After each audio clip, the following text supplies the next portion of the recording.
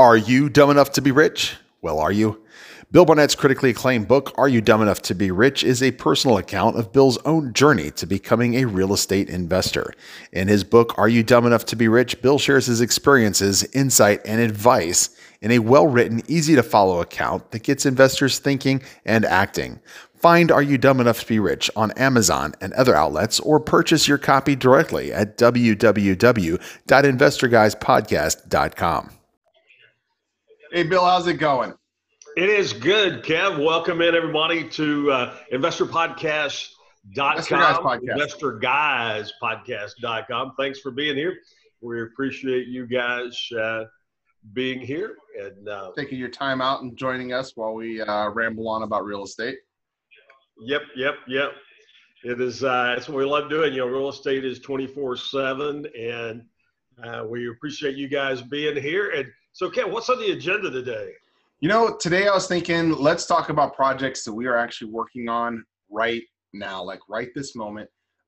We don't just play investors on a podcast. We are actual working investors.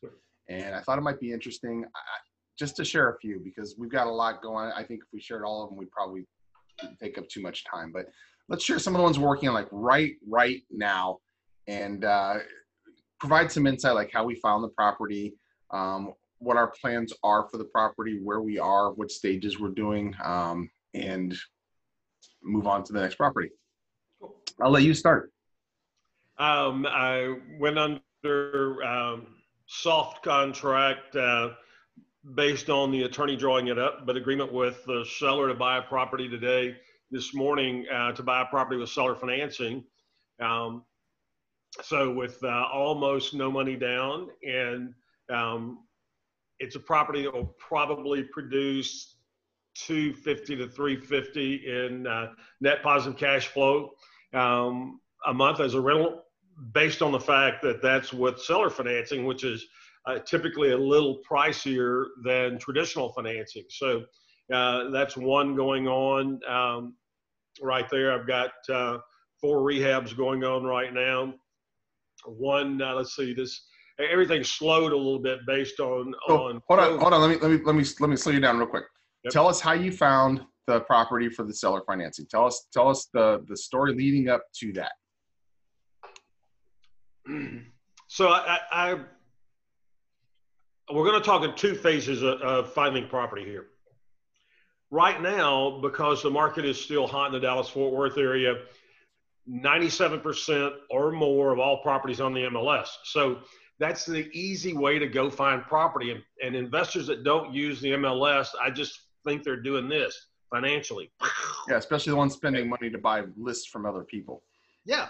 Then as the market changes and we get into a down market, there'll be a lot of other ways that we will market to attract property coming to us. Right now, you don't have to do that because it's just everywhere. And so I found this property on the MLS. Now, you can do this with, and Kevin and I were just talking about this prior to, you can do this by going to realtor.com, RELTOR, realtor.com. And one of the things you can put your priorities in there are your criteria, your filters in their system. And with that, every property that's on the MLS in a local market automatically filters over to realtor.com, which is the National Association of Realtors site for the public. So they want you going there. They want you looking at what you can find there. And what they want you to do is do a little legwork yourself, find a property, and then contact the agent. So what I was doing is I look through there, but also in the filters, I'm looking for owner financing. So I look at foreclosures. I look at all kind of different filters for different things. And I happened to be looking for seller financing a few days ago and came across a property. I knew the neighborhood. It happened to be vacant. So I did a drive-by. It had a box on it. I called and was able to get the locked box coded. It was a mechanical box, not an electronic box, because I am not a real estate agent. So on the mechanical box, I was able to get the code on it, and does help owning a brokerage firm, because I was able to call the listing agent on it and say, hey, Here's what I'm doing. Now, here's the interesting thing. It has a MLS listing, even though it is seller financing, which means that the seller understands they're going to have to come up with some cash to be able to, typically, to be able to pay the listing agent for putting it in the MLS. My down payment is not enough to cover that. And I wouldn't be doing it if they needed that much. And sometimes that is going to be the case. They're going to require it be the 3%. I offered them 5,000 down, said I'm willing to take it on at $5,000 down. I'm not doing any more than that. And that was the end of it. And for me, it was fine with that. So in doing that, they're able to get the property out to the maximum number of people by having it in the MLS. You and I can access it through Realtor.com. And so I go through and I look at filters. And the filter I was looking at was owner financing. And sometimes, depending on where you are in the country, it may say special financing. So I'm always looking at that kind of stuff to basically see if I can pick up a freebie. And so when you find that, then you just start working on the deal. So that's how that deal was found. I knew the area already. As soon as I saw the zip code, I was like, "Ooh, nice." Of course, I had some pictures, looked at a few pictures, liked the way things looked. I'll probably be able to turn it around. I haven't been spent a lot of time, I hadn't been up in the attic yet. So just a cursory look. I don't think I'm going to have to spend anything on it, maybe a good cleaning, and that's about it. So that'll be very good to turn around to quickly get a renter in the property, be able to start pulling some positive cash flow. And how often do you look through the MLS for seller financing, owner financing? I'll typically do that a couple of times a month. I don't do it as much as I should do it. I'll tell you that, because most of the time when I look through there, I find something that's worth going after. I'm in the MLS almost every day. So whether you're an agent or you have good access to an agent, or whether you're going through Realtor.com, you should be looking on a regular basis so that when the hot deals pop in, you know how quickly it takes to react to it, and it doesn't get gone because, I didn't look this week, and so you missed something. Most of the time, you wouldn't even know that you missed it. When I'm not looking, whether it's that filter or not, if I'm not looking at the MLS, basically every day, I feel like I'm not doing my job because it's such an easy way to find property. It absolutely is. So tell us about the 2 flips that you're working on, the rehabs that you're working on. I'm actually how did you find those? What's that for? Yeah. Okay. How did you find those? So let's start with, we'll just kind of roll through them. One of them is a property that another investor had and had called me, and he had it as a rental property and decided that he was going to sell it. And he said, I know you work with investors, and so I want to give you a shot at this. And I said, great, I'll come look at it. And I did. Love the area. It's a complete gut. I mean, it had been vacant for over 2 years. He was renting it to a family member. That family member died. So that's, whenever you're selling a property and there's been a death, whether it be murder or natural causes, that has to be disclosed. That's correct. Suicide has to be disclosed. So a lot of people don't want to buy that. And this was a natural causes death. And other than all that, it was a male member of the family, other than all that guy's stuff was there. And we had to coordinate him getting all of that out, which took longer than it should have. But so that's a stumbling block for some people. Some people don't want to buy that. So I ran the numbers, asked him what he was looking for. He gave me a number. I offered him $25,000 less than what he was asking for. Because I told him, I was like, look, if you honestly think you can pull that number, then you don't need to sell it to me because I'm not paying that. He said, oh, and I'm like, here's what I'm okay with, but I'm not, we're $25,000 off. So he said, well, let me talk to my wife. And they called me the next morning and said they would take it. And basically, one of the things that was mentioned to him is, if this is not a high price property, but if you go in and you're selling this through the MLS, you're going to end up having about $8,000 or $9,000 worth of fees between commission and closing costs that come out that we might be able to get around. We were able to close through my attorney, and so it helped the closing costs there, and obviously no real estate commissions involved on either for him or me, or no 6%. That helped. So it's easy for them to come to that decision. Plus, there was no headaches. It was done. It was a one phone call sale for him. Yeah. So it's complete gut though. And I'm also adding footage. Time is money. Yeah. Yeah. Time is money. The more time you can save for yourself and for others, the more money that equates to, because that's time you could spend buying something else or looking for something else. So how do you find a deal like that? You have to be known in the community. And I don't mean where the house is. I mean in the real estate investing community. People have to know that you're actively looking for deals all the time. Agents have to know that, so that when something comes up, just like this guy did, you're who they think about. And if you're not in the process, if you're not at clubs, if you're not at trainings, if you don't have cards that tell people you're an investor, if you're not telling everybody that hey, I'm an investor, if you see anything, holler at me, then when deals like that come up, they don't think about you. And if they don't think about you, it could cost you thousands and thousands of dollars. It's going to somebody else. Yeah, because you didn't get it because they didn't think about you. Yeah. So that things like that will fall in your lap if you are doing the right thing. The harder you work, the luckier you get. Well, part of your job is letting people know, hey, this is the kind of stuff I'm looking for. Exactly. Tell them what you want so that you're not wasting their time. Yeah.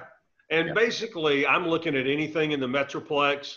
It gets when you get to the far reaches of, like, it's a stretch now, people still call McKinney, which is far north, the Metroplex. Well, that's an hour for me.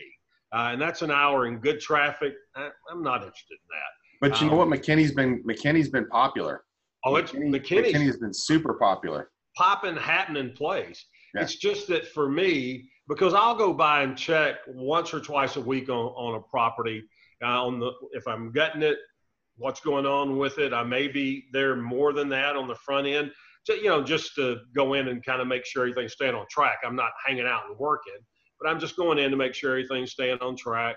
And then after I'm confident that it's going the way I want it to go. A couple of times a week, I'll just swing by. I always go by unannounced. I don't want my contractors knowing when I'm going to get there. I'm not trying to catch them not doing something or doing something they're not supposed to, but I'm also not tipping them off to stop if they are. And as you build relationships with these contractors, that becomes less and less of an issue for you. Most of the guys that work with me have been with me for many years. So I'm not worried about that kind of thing, but I don't feel like I owe them hey, I'm coming by. It's my property. So I don't need to announce that I'm coming by. So those, when you look at an area, make sure the people that play in that area understand where you want to be. Now you start small. Let me interrupt you really quick and let's take a break. Okay. Oh, is it time already? Great. It's already, yeah. We'll talk about. Let's take a break and we'll get back to that thought in just a second. Did you know that the Investor Guys podcast with Bill Barnett and Kevin Mills are not only available on your favorite audio podcast platform, they're also available in video form on Facebook, YouTube, and the Investor Guys podcast website at www.investorguyspodcast.com. Bill and Kevin show actual numbers, projects, and more. All things you'll miss if you don't check out the video. So after you listen to this podcast, visit us online and watch it again, www.investorguyspodcast.com, or on your favorite social media. DREPclub.com. That's DREPclub.com for the greatest real estate club on the planet. Workshops, presentations, trainings, education, resources, and more. The Directed Real Estate Professionals Club, DREPclub.com. Participate in person or virtually. www.drepclub.com. All right, Bill, we're back from the break. And welcome back to the interrupt Investor you, Guys podcast. But tell me, finish what you're talking about for your So other. we were right there. We were right When we there. went to the break, we were right there. So as I mentioned in Are You Dumb Enough to Be Rich, one of the things that you want to look at is when you're getting started, don't look at the whole U.S. Don't look at your whole state. Don't look at your whole, like for us, Kevin lives in a big city. Orlando's 2.5 million, 2 million. Yeah, actually, and we're leaving in 2 weeks back to our home in Palm Beach. So Cool. We're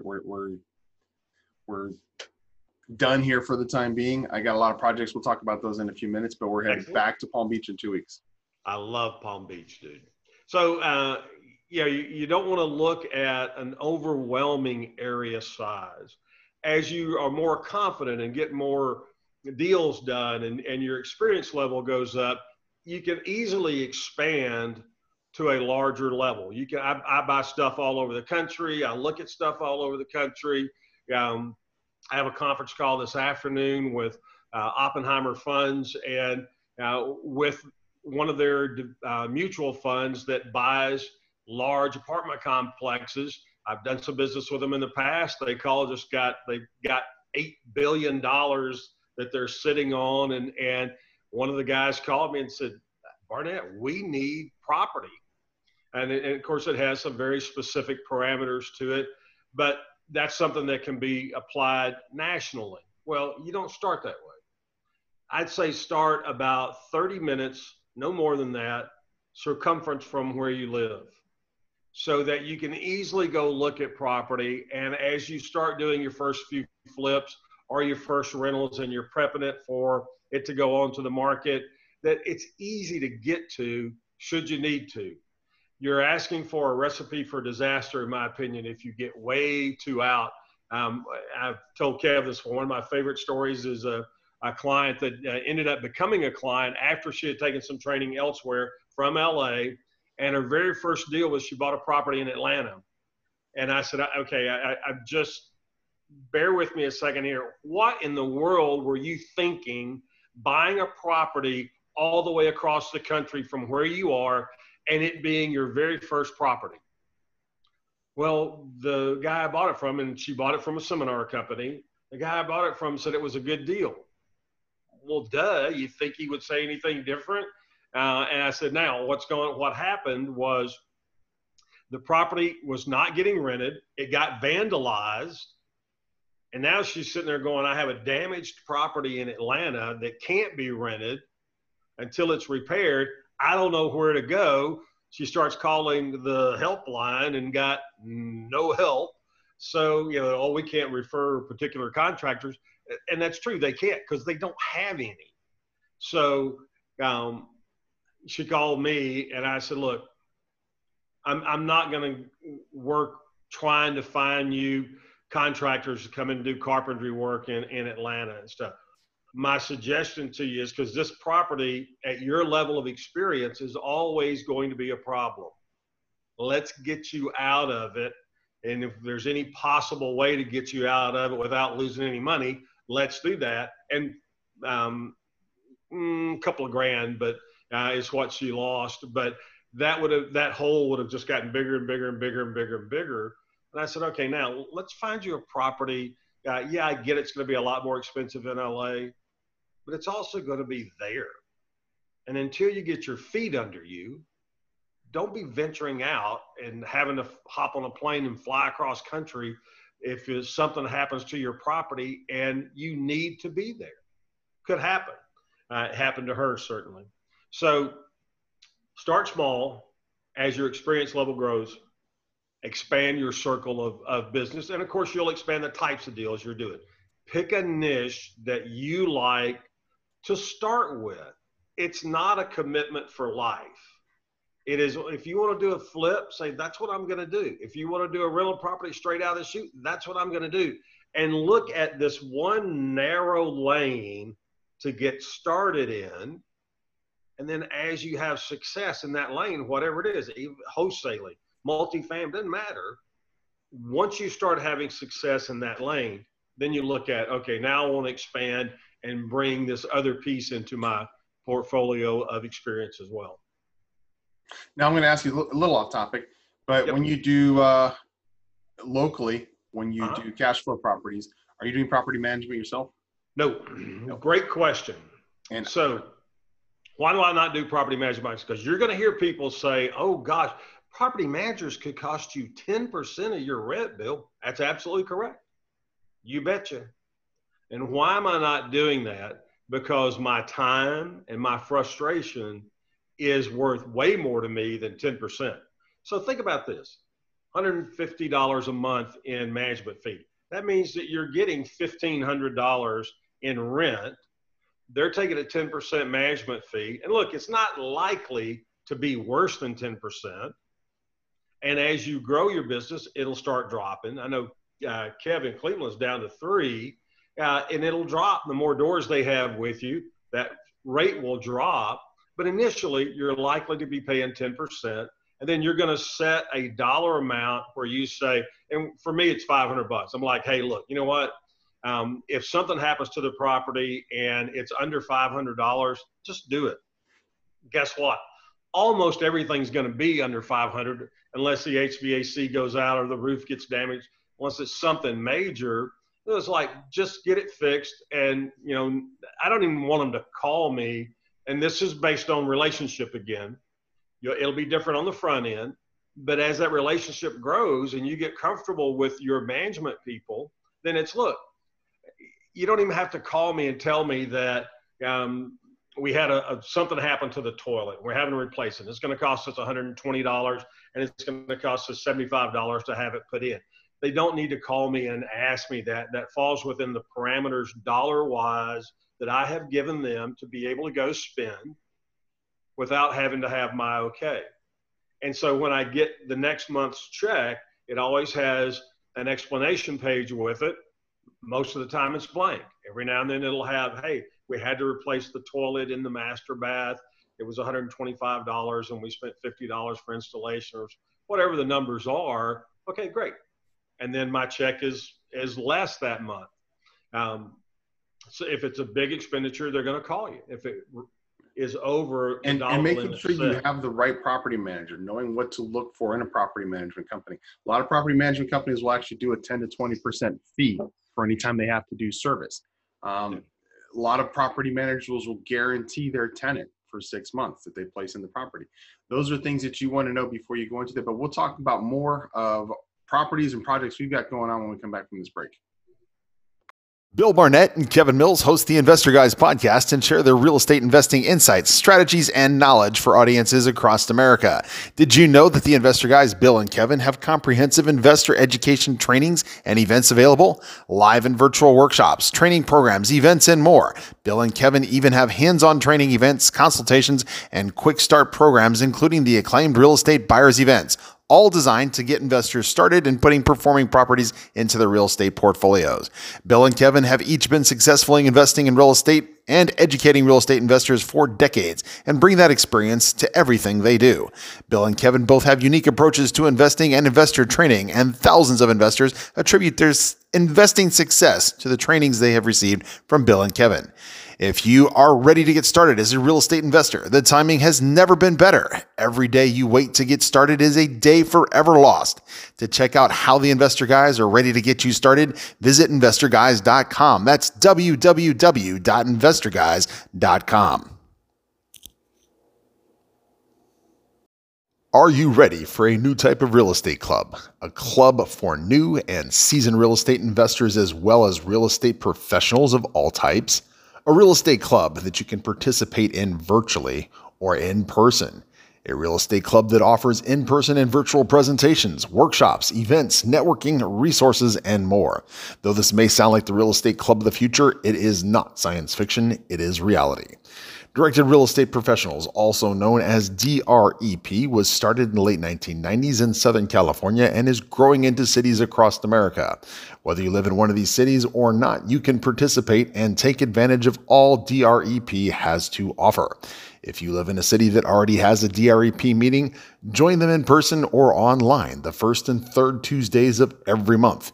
If you live in a city that doesn't have a DREP, consider hosting your local meeting. We'll show you how to set up your local club and walk you through getting started, everything to get it rolling. You can also join any area meeting online from anywhere in the world. Getting started is easy. Just check us out online at www.drepclub.com. That's www.drepclub.com, and we'll see you there.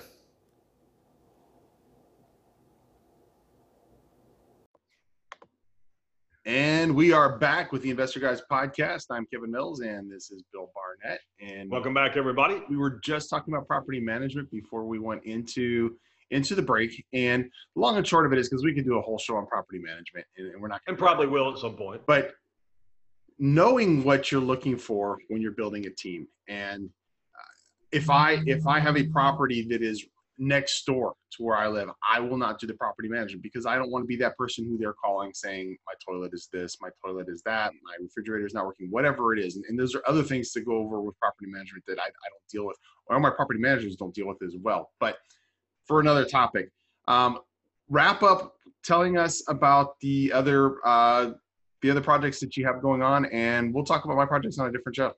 Okay. So I have another property in the western side of the Metroplex that the last 10 or 12 flips that I've got involved with seem to be guts. That happens a lot, and it's because that's where the values are.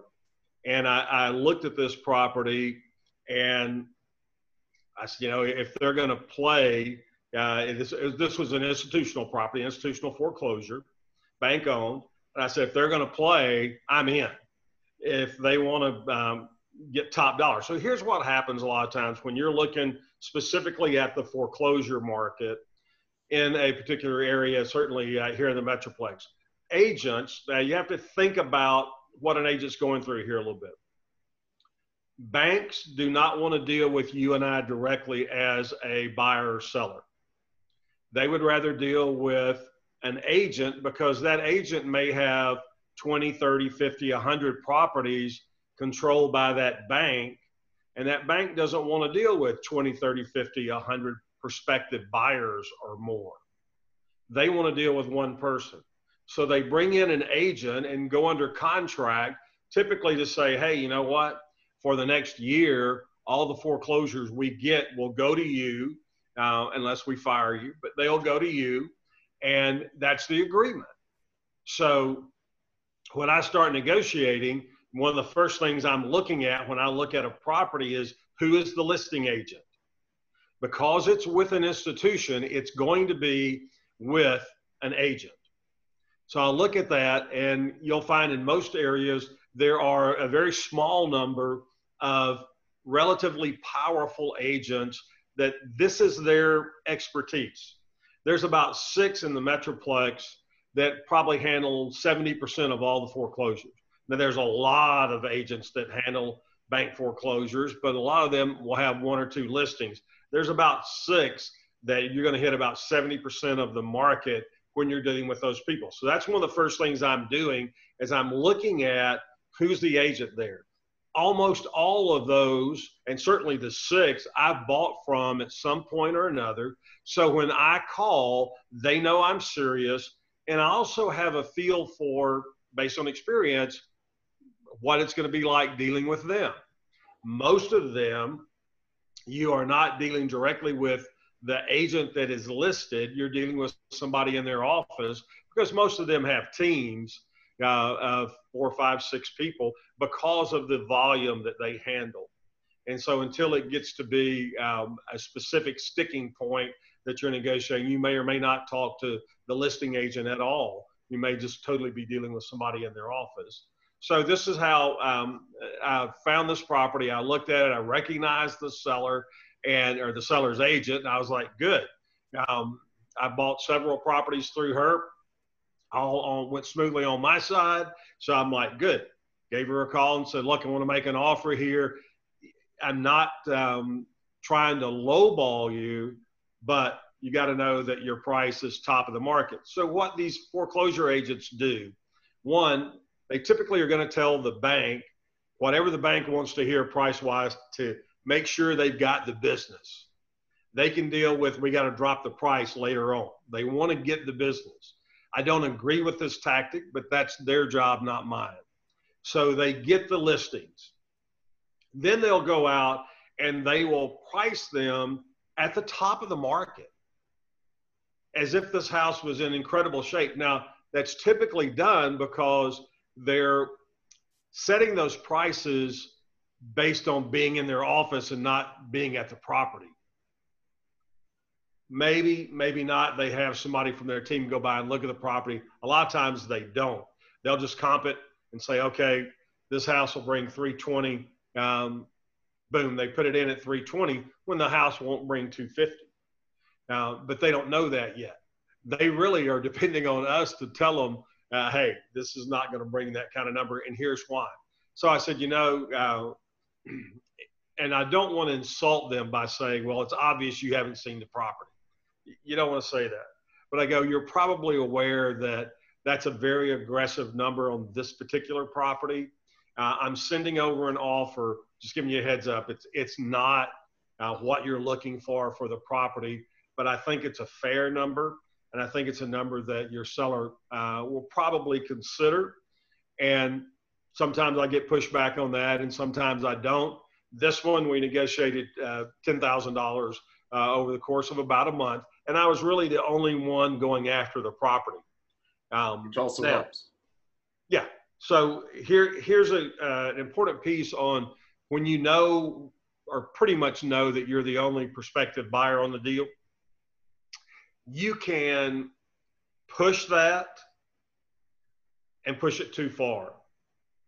If a deal gets down to where their $10,000 makes the difference on whether it's a good deal or a bad deal, it wasn't a good deal to begin with. So I got to a point where they were digging in, I was digging in, and I was like, hey, you know what? I have missed a couple of deals before where I dug in because I was the only person playing until I wasn't the only person playing. And when you lose a deal because you are just, one time, Kev, I literally just gritted my teeth and I said, I am not paying a penny more than this. I'm sticking here. End of story. Well, it was the end of the story. Because about a week later, the agent called me and said, somebody showed up and offered us what we asked you to pay, and we're under contract. And all that time that you spent is now gone. All that effort, all that headache, all that everything is now gone. It's in the trash can, and you're on to the next one. And that's fine because that's part of the learning process. And that's exactly what Bill just pointed out. To that point where you go, you know what? You learn through time the old adage, penny wise, dollar foolish.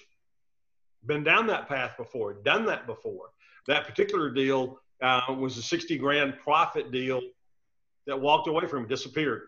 And we see a lot of new investors who come in thinking they have to have the absolute bottom price to the penny, or they don't want to do it.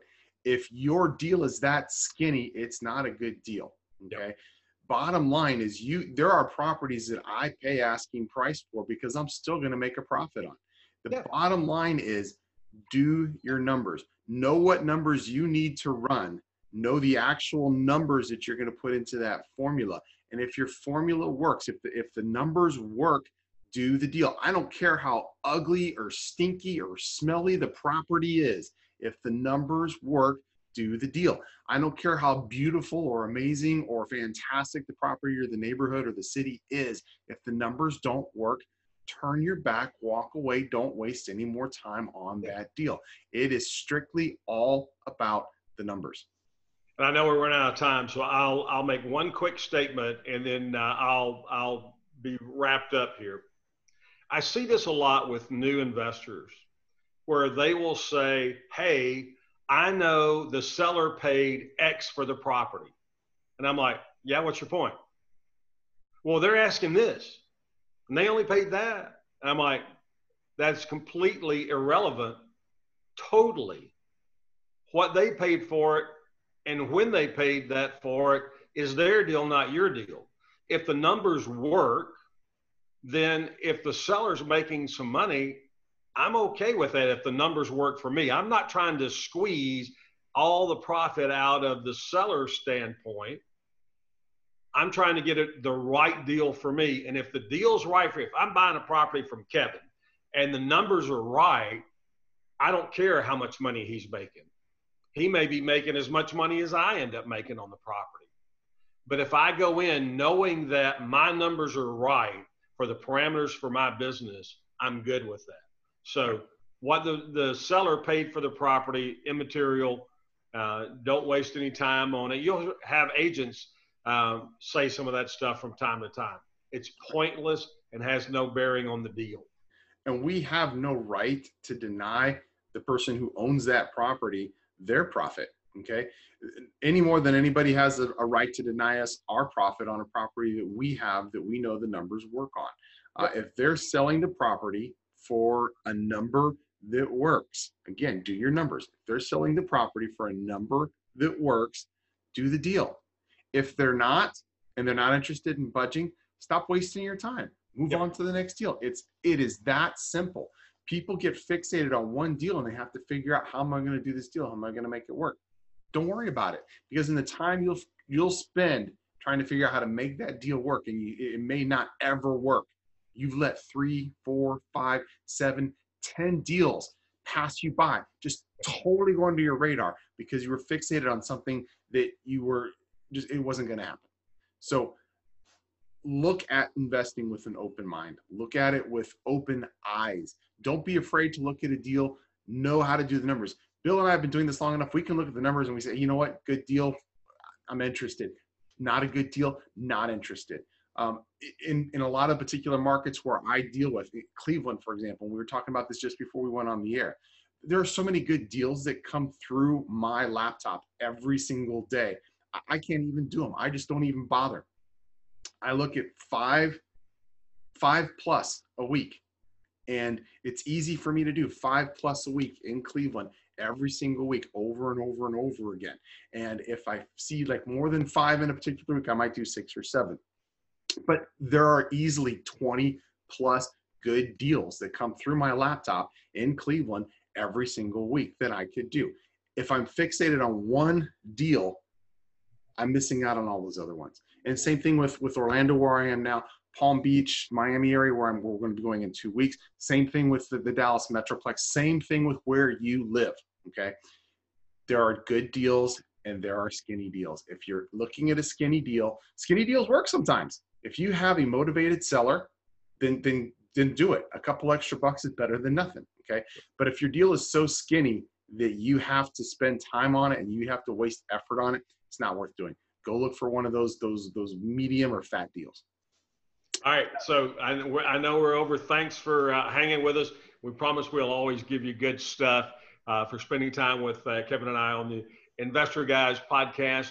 If you want to drop us an email with a topic or a question, you can do it to either Kevin at or Bill at investorguyspodcast.com.